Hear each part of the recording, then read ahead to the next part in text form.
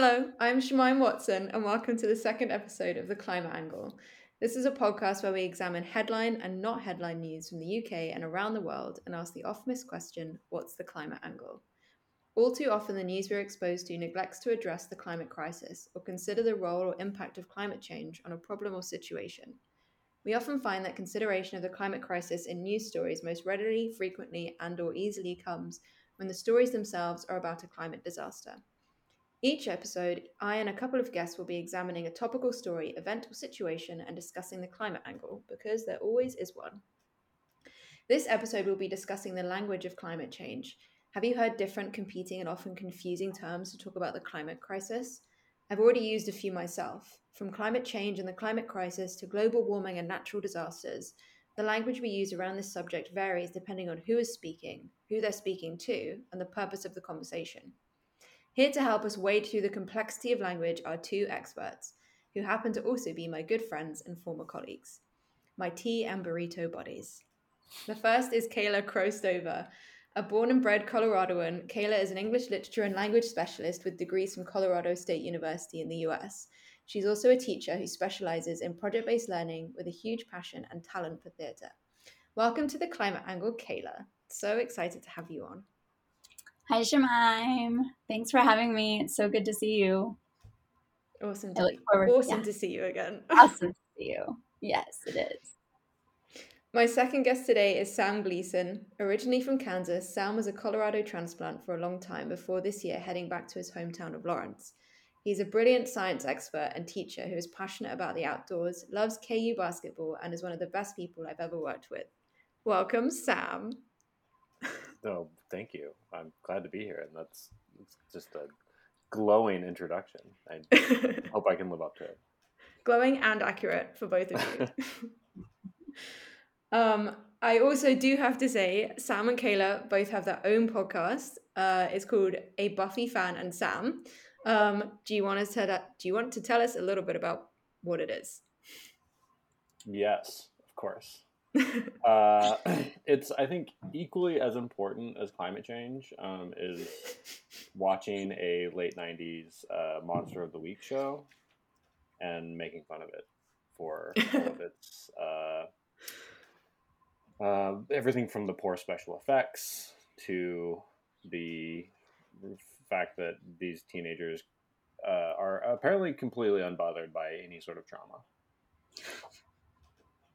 I would say that's pretty accurate. I've watched sporadic Buffy episodes. I've never watched consecutive episodes, I don't think. I'm wondering if there would be a really cool opportunity for like a crossover podcast episode where like, what's the climate angle on Buffy the Vampire Slayer? Sometimes I notice the weather that's happening in the episode. And so I do comment on but I know because my friend Sam has taught me before that climate and weather are different things. So Thank you, Sam, for teaching me that lesson long ago. Yeah. It's also always sunny in Sunnydale. It's not always sunny. It was raining in an episode, and I was like, look at all this moisture. It was like... Yeah, but you were probably more concerned about what it was doing to Buffy's hair. Hey!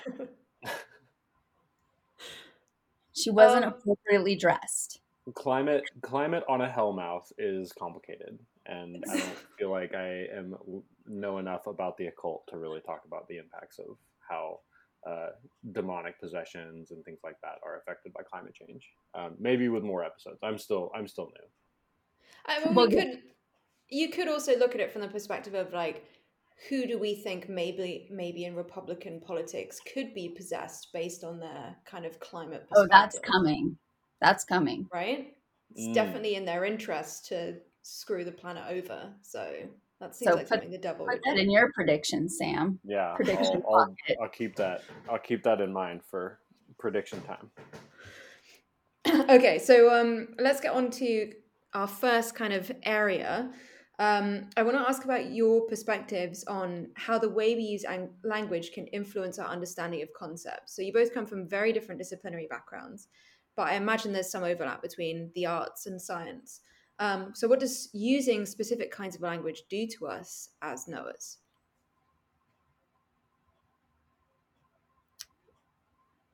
I mean, specifically, what I'm thinking about is maybe not from my discipline point of view, but from a student point of view.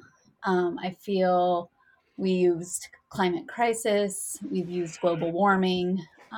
Only recently do we really use climate change. And I still don't think that's been clearly defined, or I just don't think that there's much to it. The buzzword is so there that the earlier terminology, I think, still sticks with us. And I think it's so problematic that it like keeps us from doing anything about it. Right? It's a crisis. It's a global warming. It's something that the planet is doing. How can I even approach this? So I think from like a young student, and even in my own time, as a young person, it was so, the language that we use around this was such a barrier and such a wall that I can't even touch this problem. So where do I start, and how can I care if it's, and I see this in my students too, is like, maybe we're shifting a little bit because our discourse around it is changing. But I think the early terms that we used to discuss this were so doomsday-ish that it has hindered a lot of progress and momentum towards addressing it. Mm-hmm. Yeah, I think the changing language has been tough. When I first started learning about climate change, it was the term was global warming, and from a scientific perspective, that term is accurate. It is a warming of the earth, and so when I first started hearing people talk about climate change, I was like honestly kind of annoyed that we were having to use this different term, but kind of came to grips with that when it was like, well, but people hear global warming and then they expect it just to be hotter.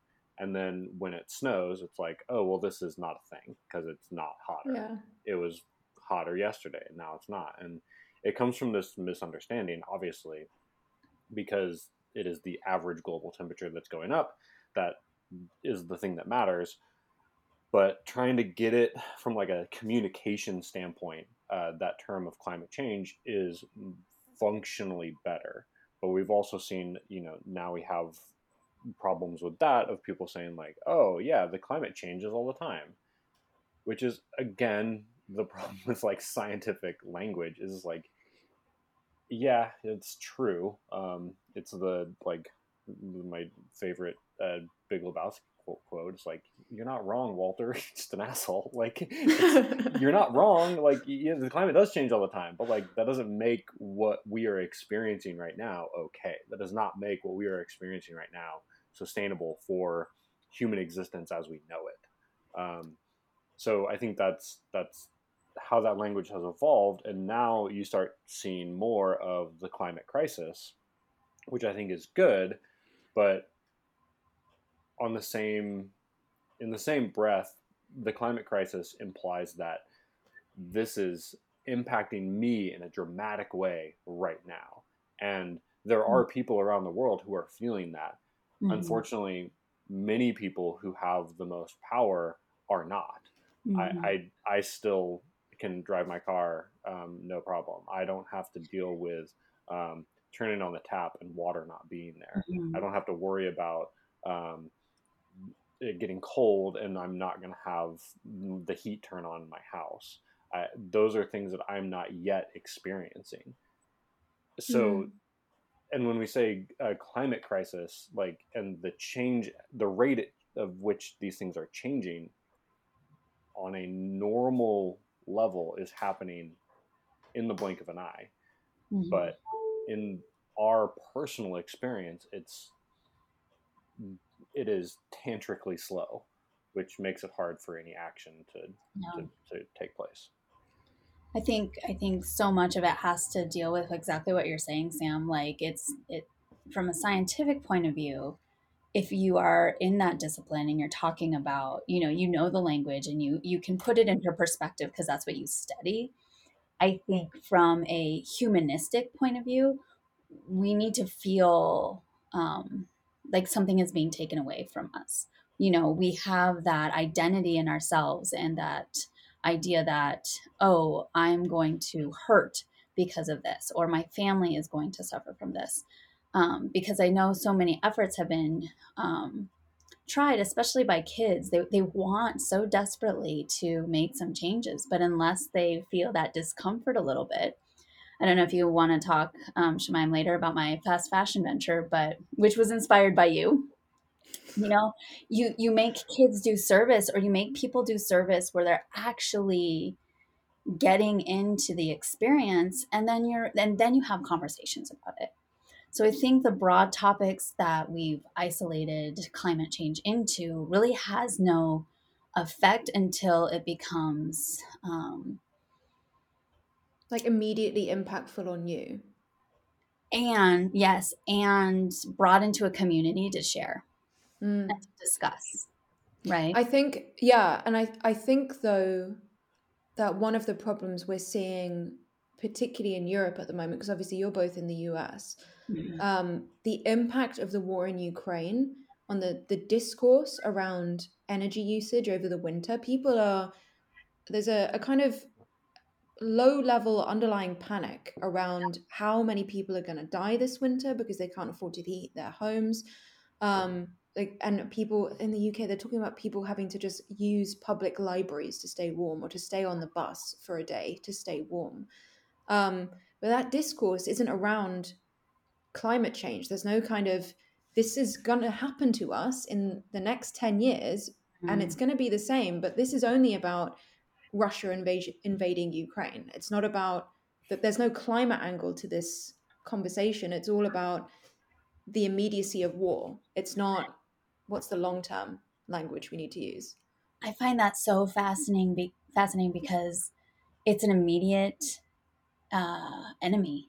It's, it's something that is a habit and a pattern, and that humans can conceptualize, right?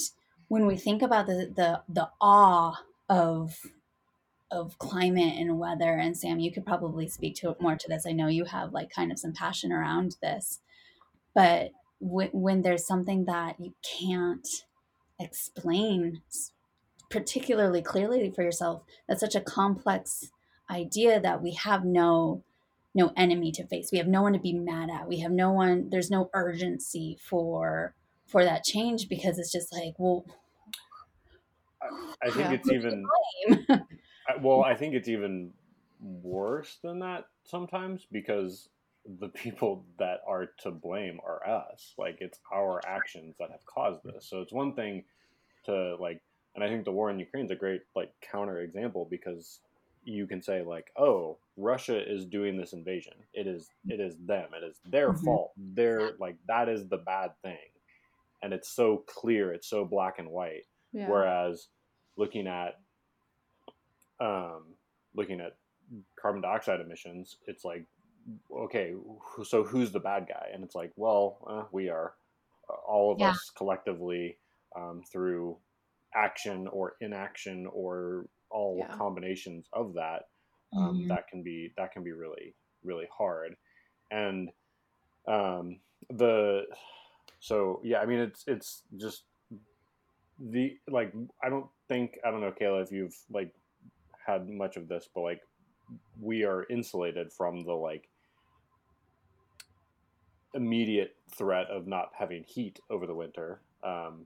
In this country, we don't rely on Russian pipelines to heat our homes, but I see this more with the big thing right now that I see most people complaining about very loudly is gas prices and all of that. And like, my dad just the other day got into a shouting match with a guy at a gas station because the guy was loudly complaining that it was Biden's fault that we had high gas prices. And it's like, dude, that's not like, it's so derivative of like what the issue actually is. And that's the same, that is the exact parallel, right? Yeah. With the war in Ukraine and the politicizing of resources.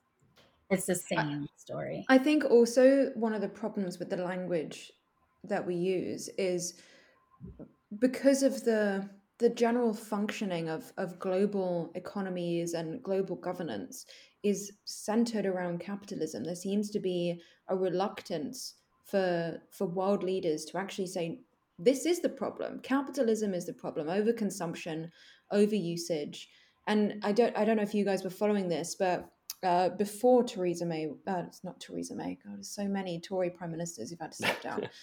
Before Liz Truss stepped down this week, she was calling kind of anyone who was against her economic policy the anti-growth coalition, as though growth is the be all and Yeah. end all. The purpose of any country is to continue to grow, and no one asked the question at what cost or why, right? Right. Like there's a great kind of anti-capitalist movement called degrowth going around at the moment. Like, actually, why aren't we questioning this assumption that we need to grow all the time? Right. What's the problem with, you know, appreciating A, what we already have, and B, not taking more than we need and not taking more than we actually can, because it's gonna be fatal. It's a fatalistic way of behaving. I think in the United States, the word that comes to my mind is conservative. Mm. It has such a deep connotation with a right-wing politics, but that we don't really look at the root of the word, what it means to conserve. And that there's something really powerful in that language of like, why am I not conserving these parts of even my, my energy, or my food, or we think of it more as like, I conserve my beliefs and my values, instead of like really looking at it as resource. I like that. I like the idea of reclaiming the word conservative to Mm-hmm. take it back to its original linguistic definition. Mm-hmm. That sounds very appealing and Yeah. also upsetting to right-wing politicians. Right. Probably not gonna make that headline on Fox News. Taking back the conservative name with conservation. So also, because we've all taught at the same school in Colorado, one of the words that always seemed to come up at least a few times every single day was empathy, which seems like such an essential word to have to hand when we think about the climate crisis, or when we think about our shared relationships with each other and the planet. And Kayla, you're talking about communities. How why do you think it's so difficult for us to empathize with people who are outside of these kind of structured communities that we've created?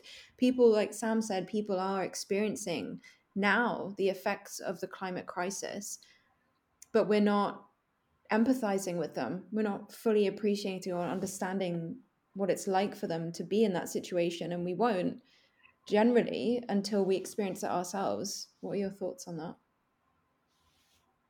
I have a lot of thoughts on that. And yeah, Sammy, jump in anytime because I know you have experienced this too. But honestly, when I think about how we're going to save the world, it starts with ourselves. It starts with that self-love. It starts with that work that you're going to do. And so the reason why, the pandemic literally closed us off from everyone. We have so many walls. We have so many insecurities. We are trained to tune it out.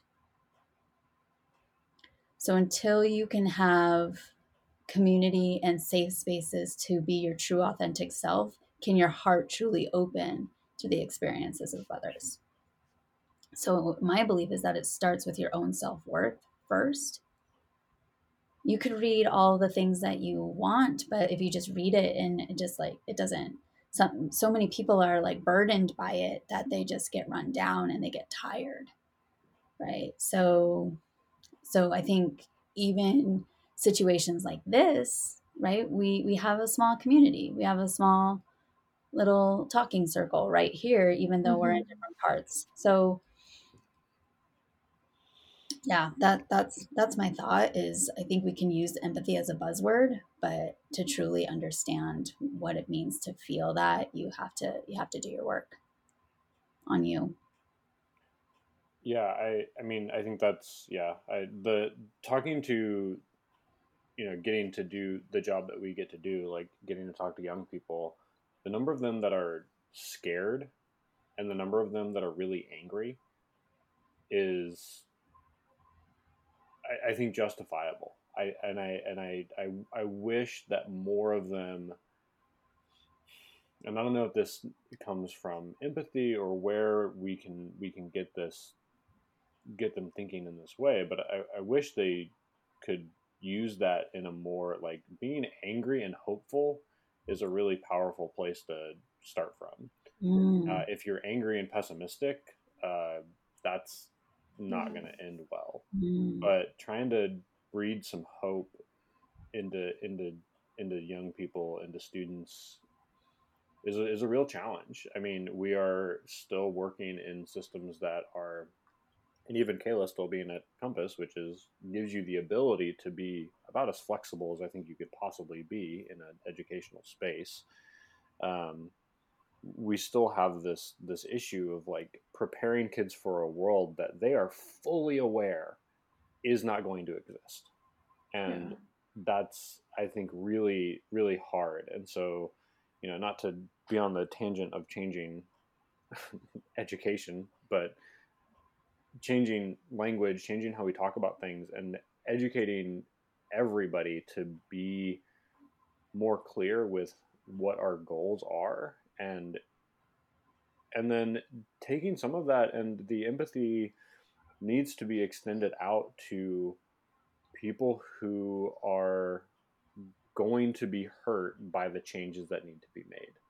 I mm, think that's one thing that is often overlooked in, like, calls for action on climate, is the the people who their lifestyle is going to be, at best, significantly altered, if not outright destroyed. And Are you, just to clarify, Sam, when you say that, you mean, uh, so for example, an extreme case might be like the dairy industry versus, rather than like the Kardashians who would have to stop flying all over the yeah, place. no, fuck them, I don't care. Yeah. The uh, and I mean, the extreme example, like, this is, one of the biggest, like, tragedies around Trump getting elected, and there were a lot. I remember hearing about these, the coal miners in Kentucky that all, Mm. like, supported him like crazy because he promised to bring back coal mining, and when he got into office and did nothing about that, it's like, well, yeah, of course, like, that industry has broken down because the coal's gone. And Yeah. we also recognize that we're not going to, you can't put more in the ground, and it is not the best thing even if you could. And Yeah. so all these people were left, like, with the rug fully pulled out from underneath them. You also have people's way of life, like moving back here to Kansas and being from here, like seeing people who their life is agriculture and their life is food Mm-hmm. production, and not having a genuine conversation about, and not giving them the support they need to survive in a changing world mhm, is inappropriate for political people to be, like, still saying they support farmers when you are not giving them the resources that they need to re-educate themselves and their lifestyle of how they're going to continue doing the amazing work that they do to feed the planet when that planet is changing from underneath their feet. mhm, Yeah, for sure. It's actually the kind of honesty and ability to communicate effectively with everyone is a good segue into the next question, which is, you're both living and teaching in two very different states. Obviously, Sam has lived in Colorado, but I'd like you to focus on Kansas. So, with that in mind, are there any restrictions or any kind of rules around the language you can use when you're a teacher in those states, particularly around this subject? Um, I mean, I know, I know Kayla doesn't have any restrictions really. You might have some parent pushback here and there, but I also like I will Here. yeah. I will say that Kansas is weird, uh, and I will maybe take a moment to defend it a bit. Um, that historically it's been a more progressive place than people gave it credit for, and on occasion we can rise to the occasion. And overall, there's a lot of people who have been um, put had hard times put on them in pretty major ways. The population growth in Western Kansas has been negative for a number of years now. Job prospects are dwindling. Commercial agriculture is dramatically changed the landscape from what it was of families and smaller groups managing pockets of farms all over the place to one dude and thousands of acres and a GPS powered combine has really changed the landscape of the state. More people moving into cities, trying to figure out how does that work. All of that is makes Kansas a very complicated place and a place that has a lot of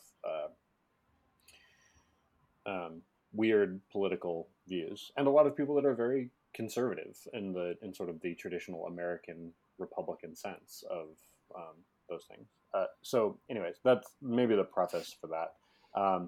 In terms of language that we are allowed to use, I haven't heard too much about language around climate that we are restricted on.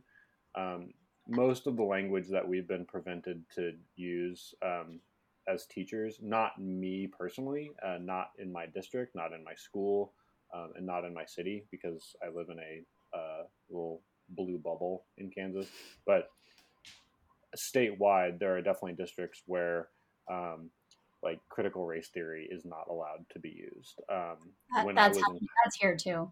yeah, Yeah. when I was in high school, that was the time where the biology textbooks had either the evolution sections of the textbook were fully skipped over, or you had to put the disclaimer sticker of this is just one view of evolution. So the language around some of those things has been restricted, but as of right now, like there doesn't seem to be any like clear like you will not say anything about climate change. And I wonder if some of that is because even the most conservative people in this state see the harm that is being done to our state's biggest industry and the projected forecasts of what summers in Kansas are going to look like in 40, 50 years.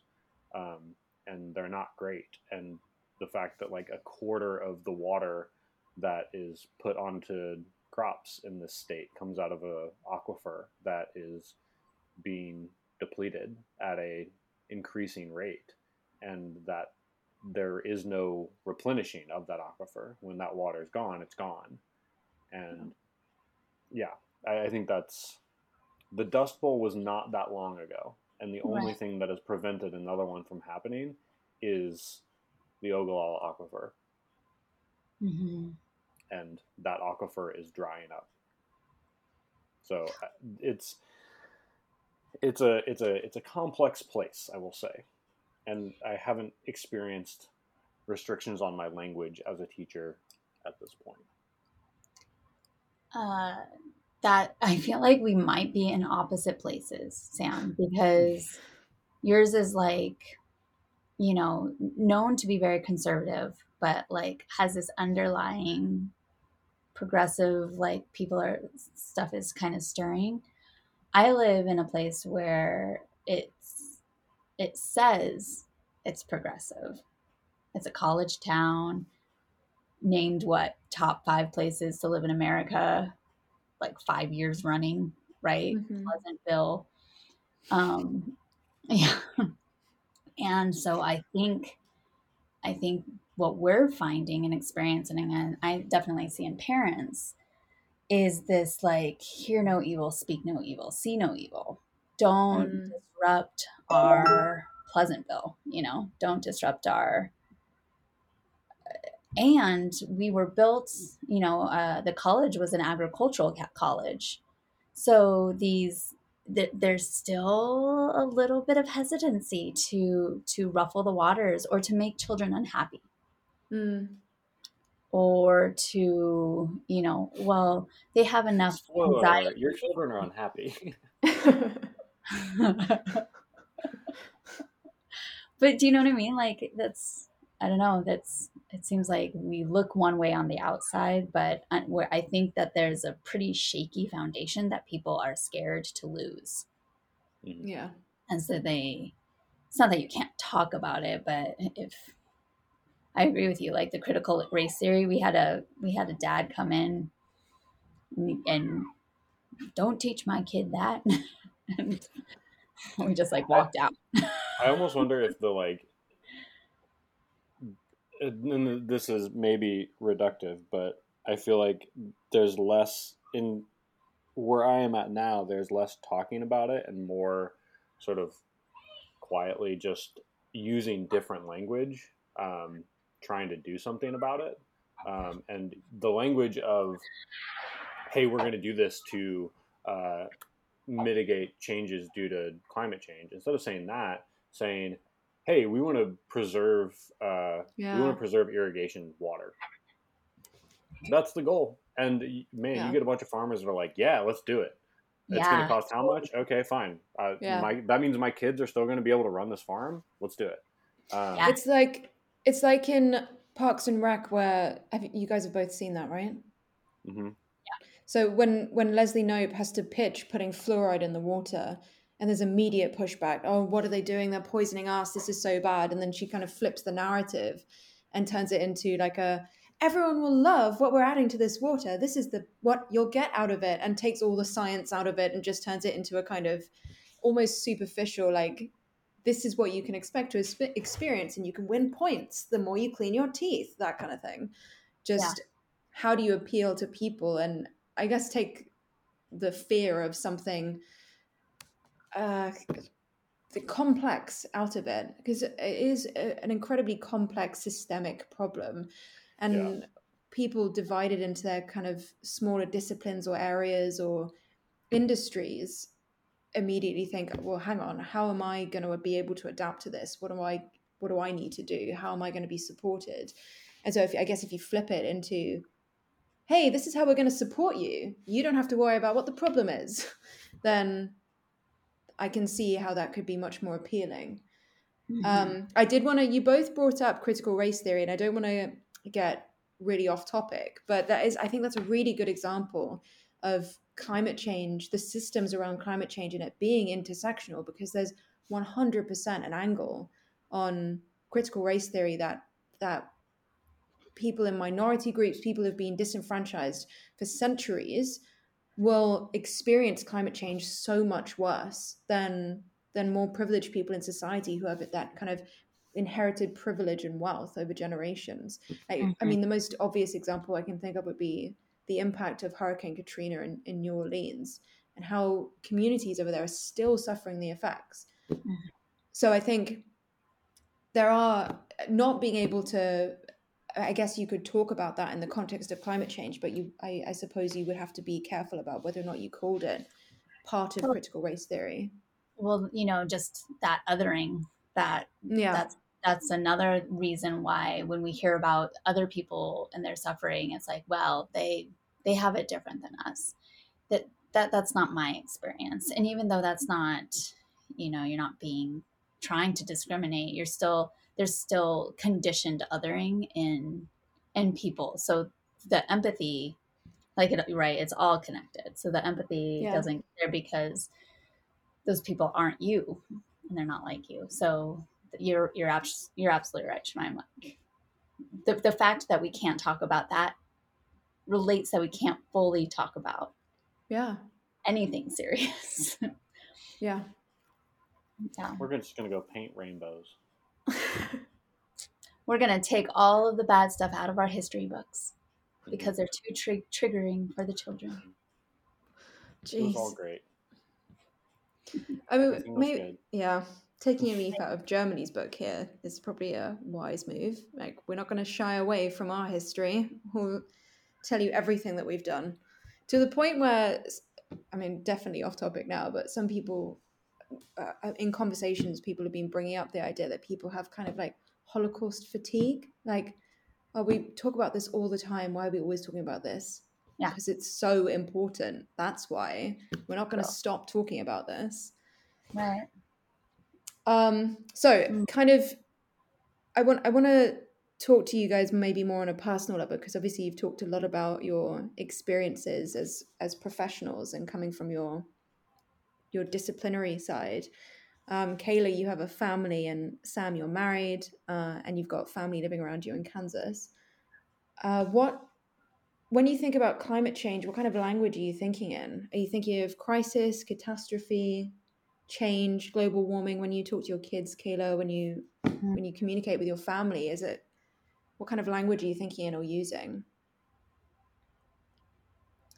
I think I take more of an immersive approach, especially since I have young children. I think it's more of like, let's go into these places.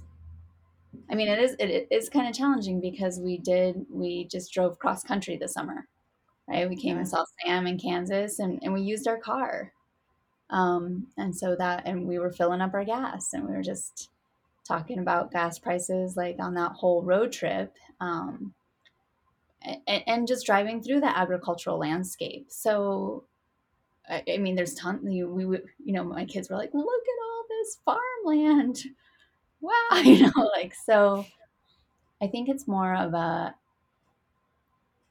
I'm going to say this wrong, guys, because I always say this word wrong, but experiential. Did I say it right? Experiential. Thank you. It's like a baccalaureate.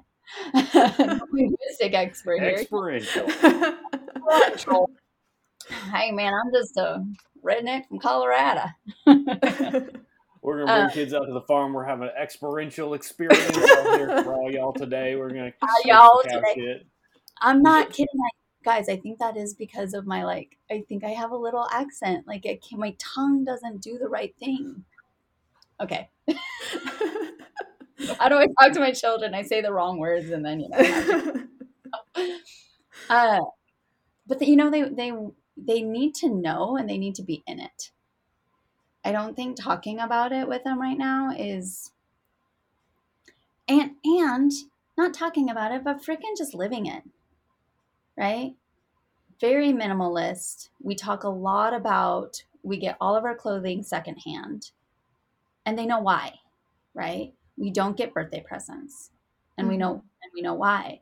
We have a fight over it. It comes back to consumerism is really what I think, and your footprint and your impact in the world. So it's not necessarily language, but there always is a conversation of why our behavior is the way it is. Right? We don't have new cars. We have fuel efficient cars. We don't water our lawn. Why does our lawn look the worst out of everyone in the neighborhood? Mom?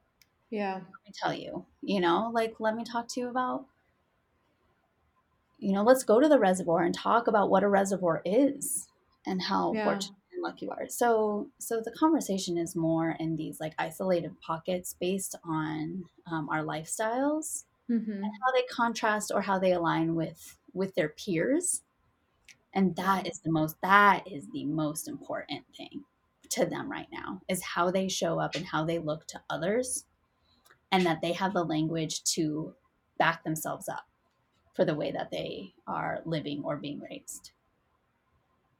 For sure. I don't. My niece is 4, so haven't had too many climate change conversations with her yet.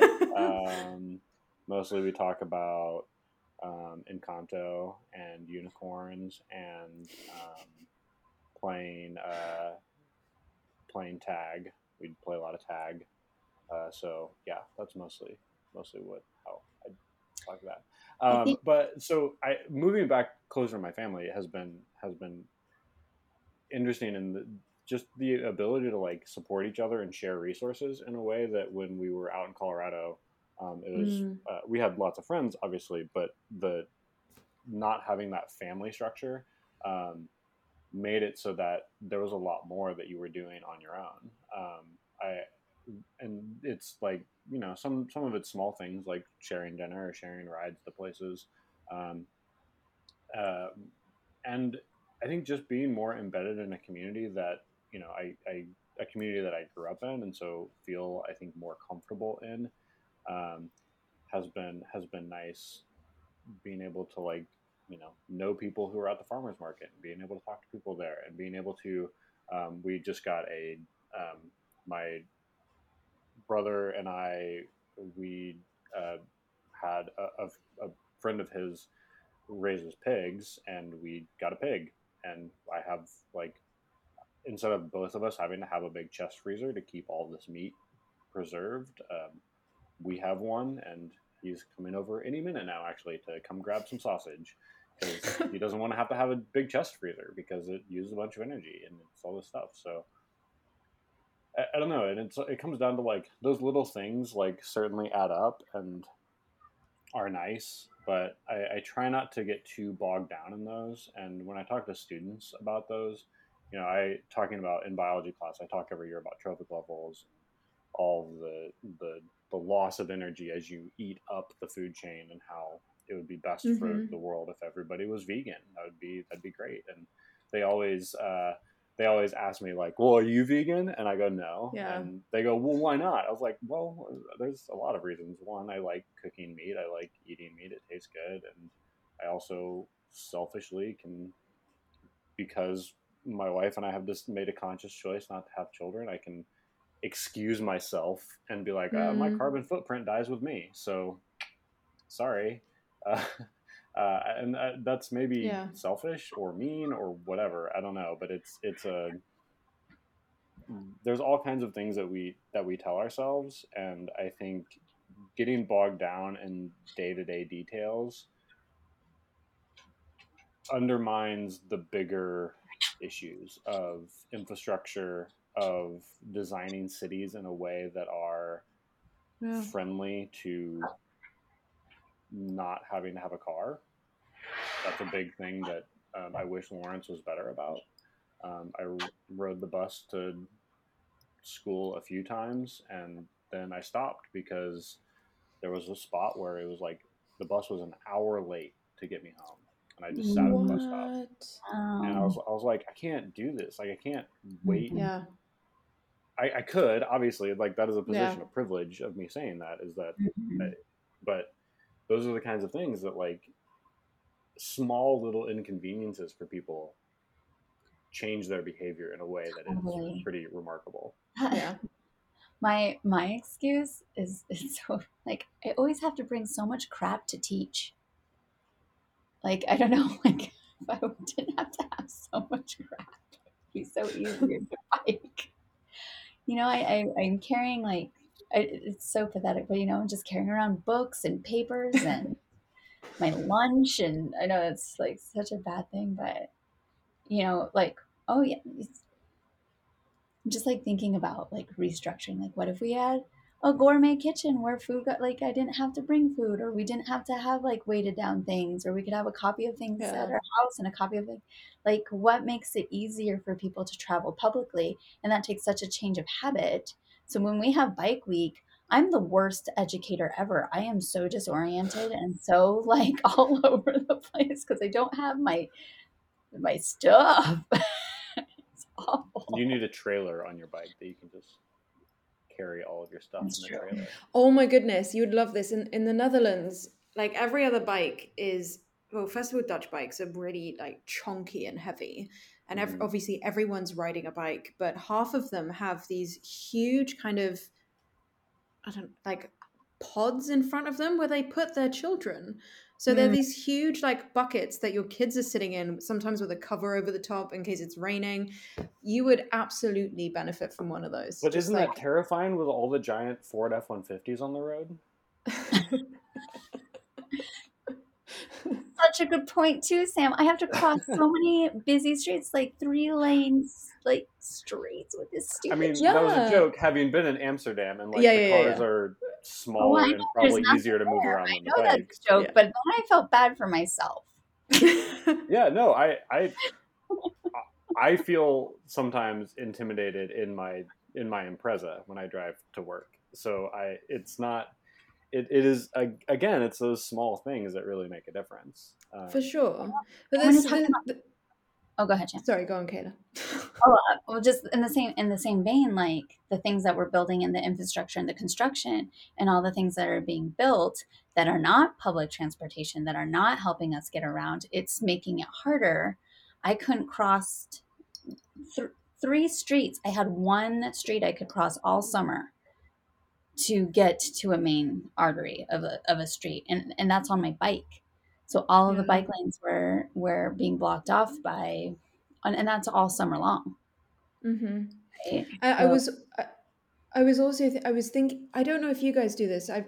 During this conversation I've just realized how often I think about climate change, which maybe I'm now realizing contributes somewhat to my climate anxiety. But I was thinking about, so I went to the market earlier and there's a cheesemonger, and I was thinking, well, the Dutch eat so much dairy. What are the kind of subsidies you have to put in place if you wanted to support the dairy industry, if you were going to tax people for eating more cheese?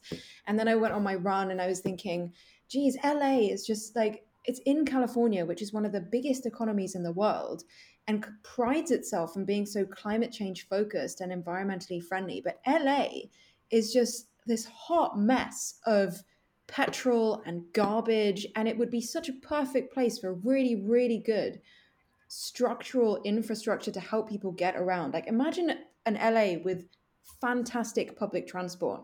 It would change so many lives. And I'm just thinking, like, that's just kind of running through my head 50% of the time, those kind of ideas. But how do we kind of, I don't know, marry these states and these communities that are forward thinking and at the same time are putting in policies that, or not putting in policies that would actually move them forwards? Like, I think California is planning to ban gas cars within 10 years. mhm.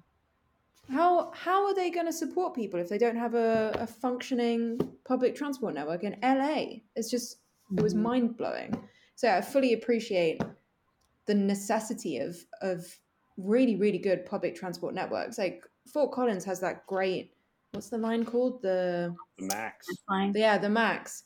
That's great, but it also only goes from north to south, and you can't Yeah. go across, and then it only goes so far. Yeah. Yeah. So I don't know. It's great if you live near a Max stop. Yeah. Yeah. Yeah. If you don't, then sucks to be you. Yeah.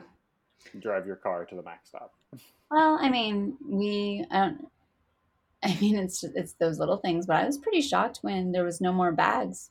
Like grocery bags don't exist in Colorado anymore. Yeah. So, Mm. I mean, those are some big things, and I like those things because it puts that pressure on people. Like, oh my God, how am I gonna, and you see people like struggling out with their like groceries, but that's that tiny bit of like, I'm uncomfortable. Yeah. That makes you like, oh, but I made it. Well, I made it. So I think I brought my groceries to my car, and I wasn't destroyed by it. I Yeah. made it. some I of did the something.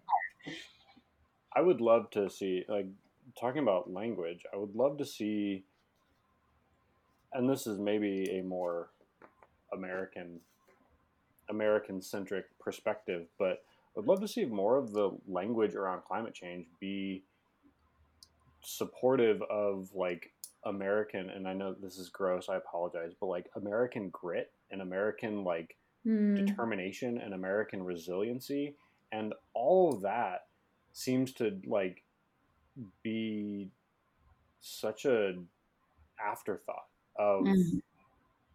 like everything is, well, this Martin is gonna suck for right now, and Mhm. like it is a small thing, but the grocery bags in Fort Collins, I remember when that happened, like people griped about it for like a week and then adapted. And Yeah. not just us as Americans, humans are good at adapting. And if they get other structures, and they're, especially if there's a change in the structures and a place to support them, then you can use that language um, of adaptability, of determination, of resiliency, all those things. And I think maybe that's where I'd like to see the language change and Mhm. give some of that hope to it, is instead of talking about like the climate crisis, like talk about like people being like climate resistant, and people being Ooh. climate adaptable, and all of like something else that is not just like so doom and gloom about like, Yeah. oh, this is all going to be awful. And when we think about that too, and I again, I haven't had a chance to talk to my niece about this, but when she gets older and starts to ask questions, and we do talk about these things, I hope to impart on her that like, while it needs immediate action, it's not going to have like super immediate effects, either for good or for bad. And so it's like, work on being a good problem solver, work on helping each other out, work on being adaptable, and we, the collective we, can be okay, but we have to make a conscious choice to actually be okay. And like, I mean, everything that we've just talked about, Sam, that landed so nicely. Yeah. Climate resilience. Is that what you said? Yeah. Something like that. We can listen back. The name of this episode is no, just kidding. Something like that. Just kidding. Also, just just the things that we teach children. I mean, I'm proud of the little school that we worked at, guys, and watching kids be able to give feedback, and then watching adults not be able to take feedback. Yeah, for Like sure. that's all part of it too. Like, hey, Yeah. we're not shaming you, and I feel like that's what people are feeling. And I think they feel just such deep shame around their habits that are contributing to climate change. But shame begets shame. So I'm just going to keep doing it. And, there's no way to Yeah. get out of this hole. But instead, if I or I'm going to be trolled, or someone's going to comment, or my identity is going Yeah. to be based on my actions, or I'm going to be left wing or right wing. And, I'm just going to be so black and white by the things that I do. And there's so much shame around that I think that's part of the people not taking action or doing anything serious. But when you can have people that can be like, hey, I noticed that you're having a hard time doing this, right? What if we Yeah. chose to do this, and what if I helped? So so teaching, right? I mean, we're us as educators, we know how good that is, but just adults, we weren't Yeah. taught that. Feedback was bad. Feedback meant I was wrong. Feedback meant I did something that was going to make me not accepted. Yeah, for So sure. we have to change that language, I think. That is a perfect segue, Kayla, into the next section of the podcast, which is climate reflections. So this is a part of the podcast which is for self-reflection or raising awareness. And I'd like to focus on reflection again. Just thinking about your own climate impact, or the way that you maybe have had, or ways that you have been aware or maybe not been aware of how you may have impacted the climate, or things that you did recently that were slightly more unsustainable. So, for example, the last 2 days I've been in Leiden, and I was staying in a hotel, and I'm always, since this summer when I traveled around Scotland for a couple of weeks, and in some of the places I was staying, they had specific notices out saying, please, if you want us to change your towels, put them in the shower. And if you don't, leave them where they are, because we're trying to save water. So I was very conscious yesterday that they didn't have a sign like that in the hotel. And I was just thinking, geez, if everyone stays in a hotel just for one night, they're washing, what was it, 6 towels every single day for each room. That is a crazy That's climate wild. footprint. Yeah. And I was like, I'm actively contributing to that by only staying here for one night. I got the train down, but still. Yeah. Yeah. So climate reflections on your part? Sammy, you Go, got Kayla. one? Mine is always buying brand new clothes. I always Mm, feel so bad. And um, in my defense, it was local. She does do like fair trade, and but it was something spanking brand new. It was a gorgeous brand new sweater that just made me feel real good. Um, but I just think about that, and I think about just all the fabric and the clothes that are being produced, and yeah. I try so hard to find, there's this beautiful new consignment store in town that like just like such unique like statement pieces that I really really enjoy. But for I've been buying just some fresh new threads, and that hits me a little bit. Oh, Yeah, I'm my sister is really really good at finding things in charity shops and thrift stores. She's insanely good at identifying really nice clothes in there, and I'm just terrible. We went to a few yesterday and I was just like, I don't even know where to begin in this place. yeah. Do you want to talk at all about the venture that you had on upcycling and fashion? Oh, I think Sam kind of hit on it a little bit with the water discussion. Like, let's do Yeah. this, let's make farming. I think it's when we can actually distill some actionable practices that people care about. I'm talking to teenagers about fashion. That's something they care about, right? Hmm. Sure, there was a little bit of climate discussion there, and obviously they were impacted by what their buying of clothes do. But now that they have a name, they have an action, they have something that they care about that they can put focus towards, it doesn't seem so grand. It seems that they can contain it, and that can be something that's in their mind, that, oh, I know about this, and so that my small habit, I will change this small habit. So I think we need to start just discussing these in more topical areas Mm, and topical areas of interest for people, that they can start to practice that empathy. for sure. Yeah. Sam? Mine, I think I, I think personally, other than sort of normal or fairly typical American things of I probably drive my car more than I should. Um, Although the place where we bought a house in town, we usually, if we're gonna go have a drink with friends or go out to dinner or something, um, the nice thing is we're within walking distance of downtown, so that's been really nice to be able to like do that. And like I walk to my gym now, um, which it always kind of I thought was hilarious to like drive a car to then go work out somewhere was always like a wild prospect. Um, so the one that I think of a lot is just with food. I definitely do eat um, my fair share of meat, and I Mm, recognize the impact that that has.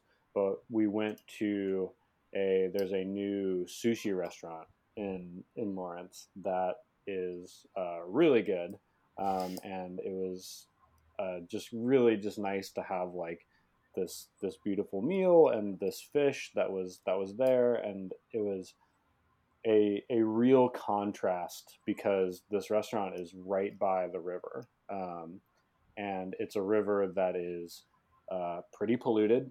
yeah. Swimming in it is highly discouraged, and you can't eat any of the fish that you pull out of it, or you shouldn't. Oh. People definitely do, but it's usually people that are very low income that are trying to get some food, and it's full of literally everything that's come downstream through all this agricultural land, and its eutrophication is like super high and all this stuff. So eating super white tuna that is fatty and delicious and was flown in on a plane to then be like brought in on a truck and prepared in this little tiny thing Yeah. that I'm privileged enough to be able to eat is the contrast between that and catfish that are even struggling to exist in this river, um, is a powerful contrast, I will say. Mm. Yeah. Mm-hmm. But if you're in Lawrence, Tokyo Sushi is great, so you should check it out. They're BYOB, so be aware. I feel like this podcast is too young and fresh and has not enough listeners to point out that we are not sponsored by them. Hey, maybe. Maybe one day. Maybe a If bucket. you're One day. listening and are interested in changing your climate impact, then please Oh, sponsor us. yeah. That's a podcast run by a woman out of Amsterdam, sponsored by a sushi restaurant in the middle of America. Building communities. Do we have a sponsor yet for our podcast, Kayla? Do we have a sponsor yet? Yeah. Have you worked on that yet? That's your job. You know what? I mean, we're just going to have fake sponsors and we're going to show up at Comic-Con and just look real important. I don't know if I want to pay for a Comic-Con ticket.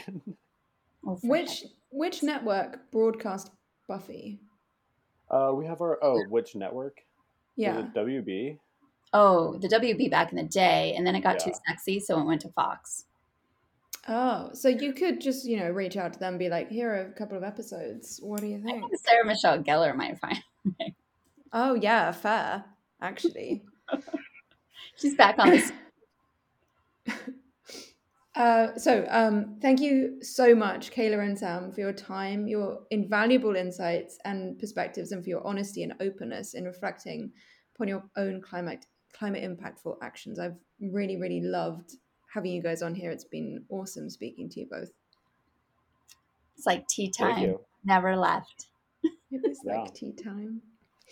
Yeah. And thanks to you, listener, if you tuned in to this episode of The Climate Angle. If you have comments, readings, or feedback about this episode, then do get in touch via our Twitter at The Climate Angle, and make sure you listen to our next episode. And don't forget to check out A Buffy Fan and Sam on Spotify. We're almost done with season 1. It's a great time to catch up. Woohoo! What do we want? Donut economic. When do we want it? Yesterday? It's better for your sustainability. Will that affect my shop mobility? It will need some implementation. That might ruin my reputation. Well, we don't want that sort of deviation.